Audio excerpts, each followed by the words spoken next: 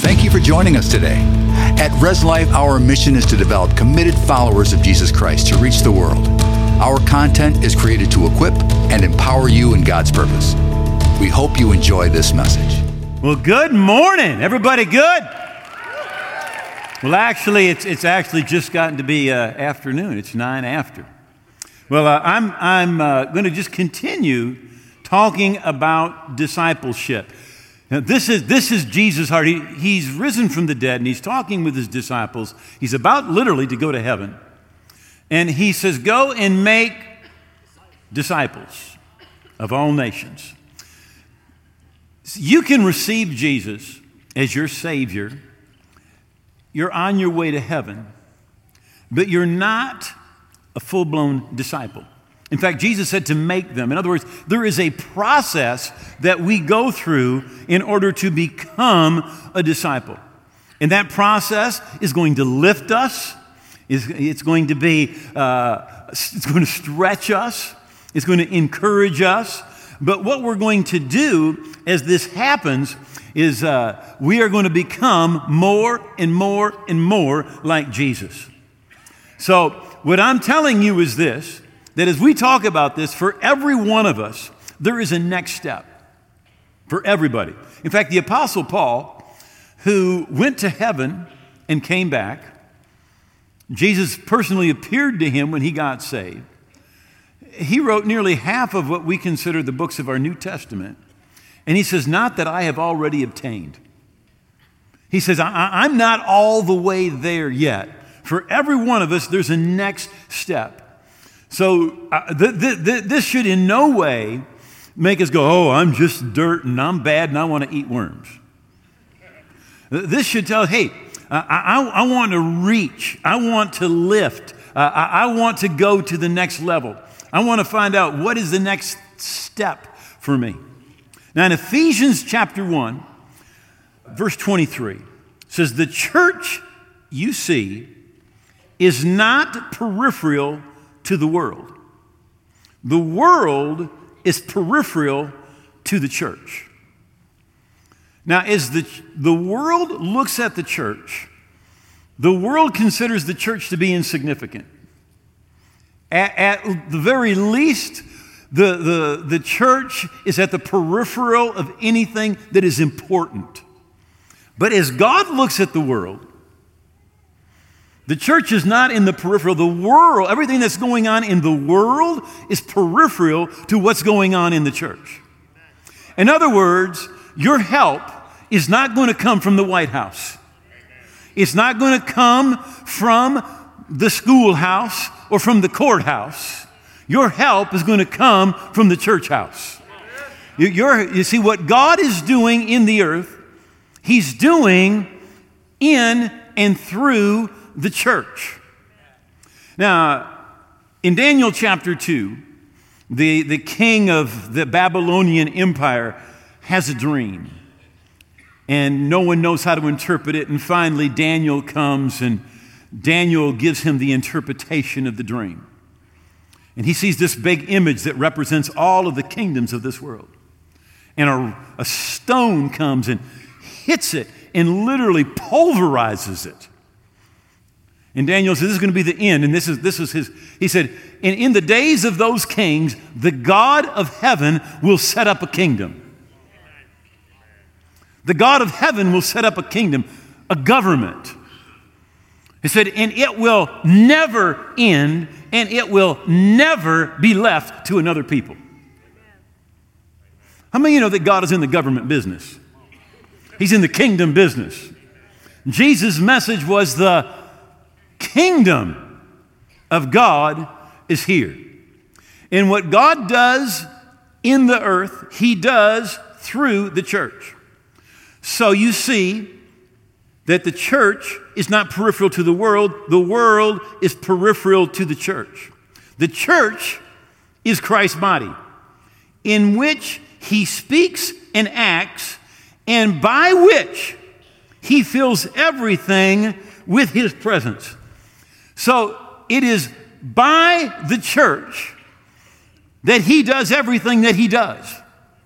And somebody says, well, why doesn't God do something about that? And God's in heaven like, why don't you do something about that? Because you're the church. And everything that he's going to do through the church. We can get wound up in what the world is doing and thinking this is the most important thing. But listen, the world is peripheral to what is really important. And I want you to just think about your week. So much of what we do 100 years from now will not make one iota of difference. But everything you do in the kingdom of God is eternal. It's eternal. See, what we think are the main issues are not usually the main issues. And what we think is a peripheral issue is the main issue. So, 1 Corinthians chapter 9, Message Bible again. Now, for those of you who don't know what this Message Bible is, how many of you know what the King James Bible is? All right, that's the one with all the these and thous. And you can get lost in all the these and all the thous. So we recommend that you get some sort of a more modern translation of the Bible, the way that we talk today. And one of the good ones is the Message Bible.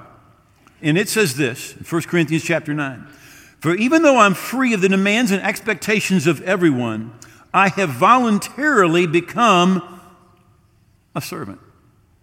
I have voluntarily become a what? A servant. Now remember, Jesus is our example, and he said, I did not come to be served, but I came to serve. He says, I voluntarily become a servant to any and all in order to reach a wide range of people, religious and non-religious, meticulously moralistic, loose-living immoralists, defeated, demoralized, whoever. I don't take on their way of life, but I keep my bearings in Christ, but I enter their world. But what do? We enter their world. He said, I don't take on their way of life, but I enter their world. Now, here's the thing. Most people that have been a Christian for a year don't have any friends that aren't Christians. Now, how are you going to reach somebody? Because people don't care what you know until they know how much you care. You got to have a relationship with somebody. You got to enter into their world. So Paul said, I entered their world and tried to experience things from their point of view. I've become just about every sort of servant there is in my attempt to lead those I meet into a God-saved life. I did all this because of the message. I didn't just want to talk about it, I wanted to be in on it. Now here's the deal. Most of us today who call ourselves Christians, we talk about it. We might hear about it. We might read a book about it and watch a podcast about it, but we're not in on it.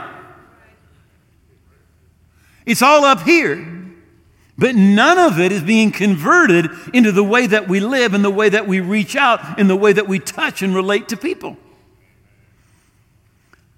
I did all this because of the message. I didn't just want to talk about it. I wanted to be in on it. Now, as Jesus' disciples, as followers of Jesus, he's our example. And he was a servant. He didn't come to be served. He came to serve. Let me say it like this. Life is not about you or me.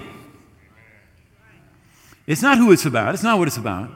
Disciples are not self-focused. It's not about my glory, my ambition, my family, my goals, my success, my pleasure, my desire, my purpose, or as I like to call them, the unholy trinity, my feelings and my wants and my needs. We kind of make them, literally, it makes us a sovereign self. It's all about what I want. It's all about my needs, and it's all about my feelings.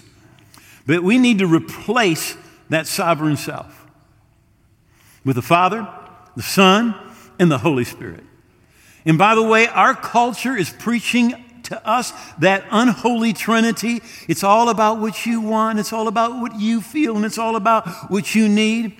From the economist to the physician to the psychologist, the educators, the politicians, the writers, the actors, the singers, everybody is preaching this gospel of self. And they're passionate about it. And they're intelligent. But it is a lie.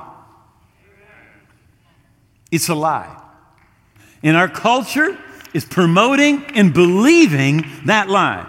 And it undermines Jesus' message, which says, if anyone will come after me, let him deny himself.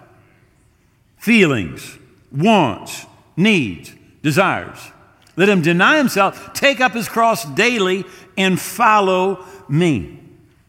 The Bible, literally what's happening is so many people, even Christians, they're trading in their Bible for a holy self.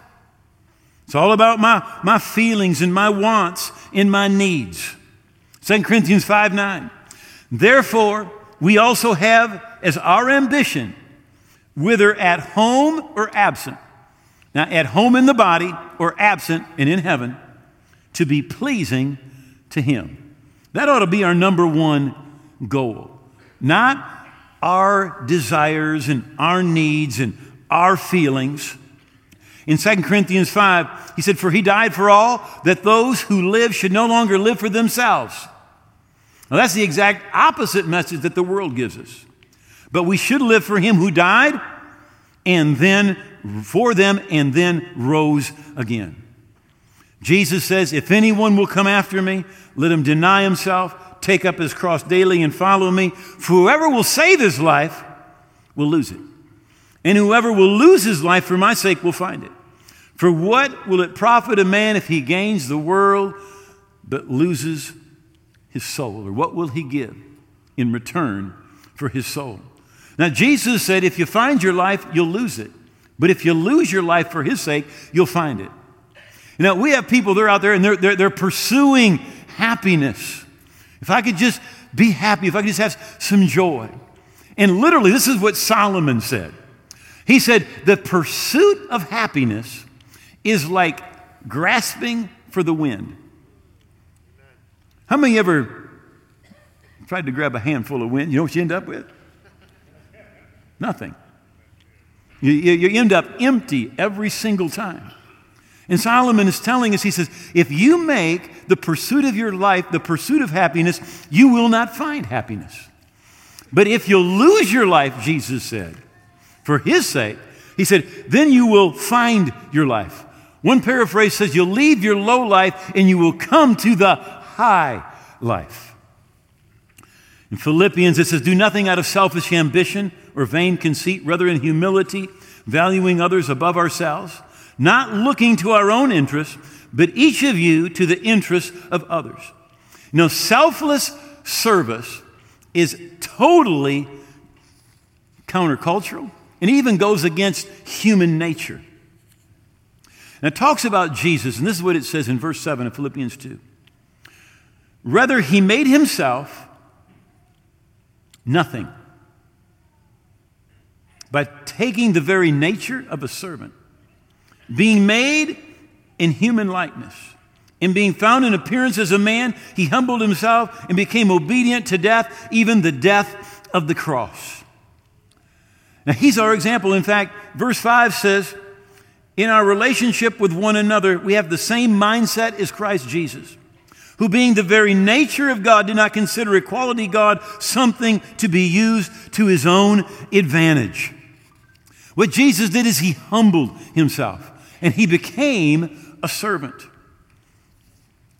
Now here's what happens as a result. Verse 9, therefore God has highly exalted Him. But what you do is you humble yourself. Now Jesus was worshiped for all of eternity. The angels were singing praises. He lived in perfect harmony with God the Father.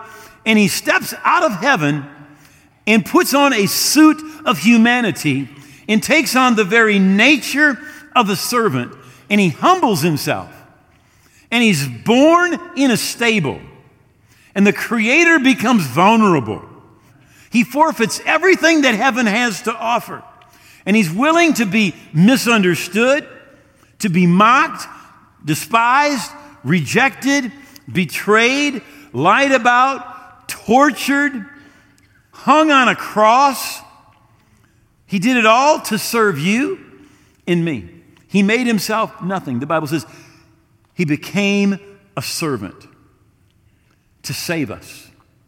And what we are supposed to do is to humble ourselves and give of ourselves, and only to the extent, listen, that we are amazed that Jesus humbled himself and came and served us, do we serve others.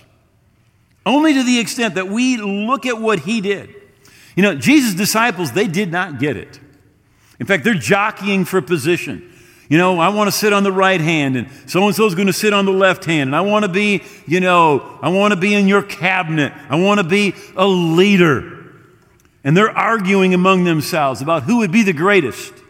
And Jesus told them, in this world, the kings and the great men lord it over their people, yet they are called friends of the people.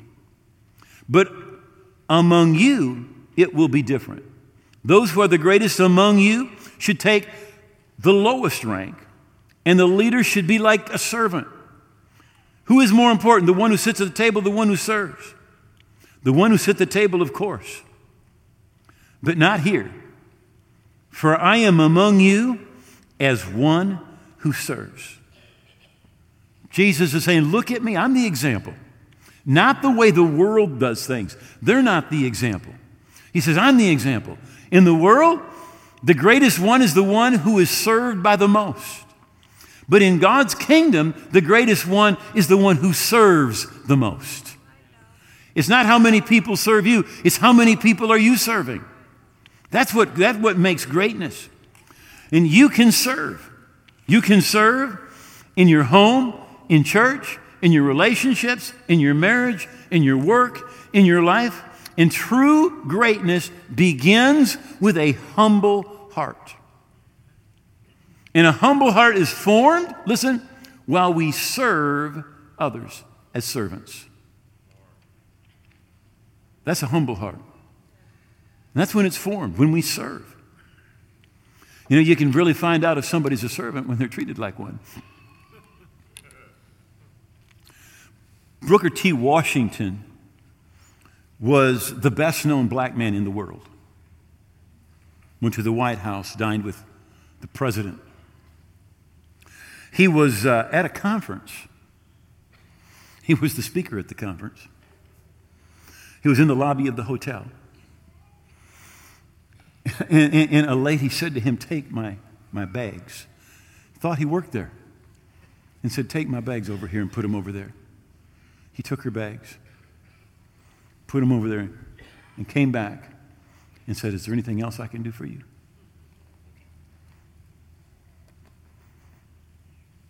Servant's heart. You find out if somebody has a servant's heart when they're treated like a servant.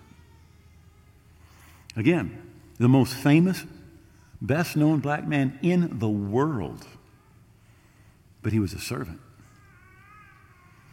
How many of you know that just goes contrary to everything we think? But how many realize the gospel is so counterintuitive? To go up, you go down. To receive, you give. It's so counterintuitive. A humble heart is formed while we serve others. If we give ourselves away, we become fulfilled and secure. When you serve, when you give of yourself, you become fulfilled and secure. The self-absorbed are more depressed and lonely than ever. Because when you're self-absorbed and you're trying to pursue that happiness, you're going to come up with a handful of nothing. Romans 8.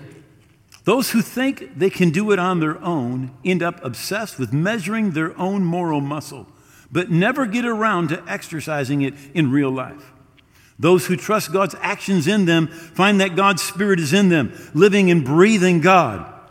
Obsession with self in these matters is a dead end. Attention to God leads us out into the open, into a spacious, free life, Focusing on self is the opposite of focusing on God. Anyone completely absorbed in self ignores God, ends up thinking more about self than God. That person ignores who God is and what he's doing, and God isn't pleased at being ignored. So we can serve, and you don't need to go far to serve. You can start in your relationships, in your home, in your church, in your community. Paul said, I voluntarily became a servant. Now, when it comes to church, I kind of see people like in three different categories. There's the visitors, and they're just here once in a while, and they're here to receive, and they have absolutely no inclination of serving. But then there's the renters, and they come regularly, but they're just consumers. It's about my feelings and my needs and my wants. And really, they treat the church like a rental car. How many have ever rented a car? How many have waxed it before you brought it back? How many even cleaned it before you brought it back? How many of you beat the snot out of it? Let's find out what this thing can do. You know why? Because that's a renter's mentality. I'm just here to use. I'm here to use it, get what I can get out of it, and give it back in whatever condition it is when it's done. But I've got no concern about helping, about serving, about building. And then there's owners. The owners, they pray, they attend, they serve, they give of their time, their energy, their talent, their heart. And listen, all of Jesus' disciples are servants in the local church. They're servants in the local church. See, that's what Jesus came to do. He came to serve. And we need to have that same mind, that same heart, a servant's heart. When you think of servanthood, if you envision it as an activity performed by relatively low-skilled people at the bottom of the positional totem pole, then you have the totally wrong impression. Servanthood is not about position or skill. It's about your heart. It's an attitude of your heart that you take on, just like Jesus, a position, a lowly position to serve others. Martin Luther King Jr. said this. I love this. He said, anybody can be great because anyone can serve. You don't have to have a college degree to serve. You don't have to make your subject and verb agree to serve. You only have to have a heart full of grace and a soul generated by love. The best known verse in the whole Bible is John 3:16. For God so loved the world that he gave. Now listen, you cannot love and not give. Now you can give and not love. 1 Corinthians chapter 13 says, I can give all of my goods to feed the poor, but if I don't have love, it profits nothing. You can give without love, but you cannot love and not give. When you love, you're going to give, you're going to sacrifice. For God so loved that he gave his only begotten Son. His love was so great that he gave his very, very, very best. And when we love God and we see what Jesus did for us, that is supposed to motivate us. The happiest and most fulfilled people on earth are not billionaires who have everything they want, but they're the people that serve. They're the happiest and the most fulfilled. Listen, you were created to serve. You were created to serve. Now, this is Ephesians 2, verse 10. For we are God's own handiwork, his workmanship, recreated in Christ Jesus born anew, that we may do the good works which God predestined, planned beforehand. So God has planned good things for you to do. The Bible here calls them good works. And what most people think, listen, is that God saved me from my sin. And that is half a gospel. Because he saved you from your sin, but he saved you to good works. He didn't just save you from something. He saved you to something. So he's planned beforehand for us, taking paths which he prepared ahead of time. Think about that. God has got some stuff for you to do, and he's got it lined up. He's got paths for you to take. Now, here's what I love. Listen to this verse. Living the good life that he prearranged and made ready for us to live. And a lot of people think, man, if I serve God, I'm going to just live my life like I've been baptized in pickle juice. It's going to be such a bore. But the truth is, you will never be more fulfilled. You will live the good life that he prearranged and made ready for you to live. And let me close with a thought here and a story. Years ago, one stormy night, an elderly couple entered the lobby of a small hotel, trying to get out of the rain. The couple approached the front desk to see if they could get shelter for the night. Simply said, "Is it possible to get a room here?" The clerk, a friendly young man with a winning smile, looked at the couple and explained there were 3 conventions in town, and that literally every hotel room in the town was taken. But the clerk said, "You look like a nice couple, and it's 1 o'clock in the morning, it's pouring rain out." He said, "Perhaps," he said, "you'd be willing to sleep in my room." He said, "It's not a suite." He says, "But you'll be at least comfortable for the night." And the couple declined and began to leave. And the young guy, he pressed on. And he says, "Don't worry." He said, "I'll be just fine." He said, "But you'll be fine for the night, and you won't have to be spending a night in an automobile or wherever you could possibly find, because there's not one room in our city." The next morning, the elderly man paid the clerk. And he says, you're the kind of a manager," he said, "who should manage the best hotel in the United States." He said, "Maybe one day I'll build you one." The clerk smiled and they had a laugh, and the elderly couple got in the car and drove off. And they talked about that guy, and they said, "You know, he really is the type of a person who serves others, is friendly and helpful, has a servant's heart, and he really would do a great job managing a great hotel." 2 years passed.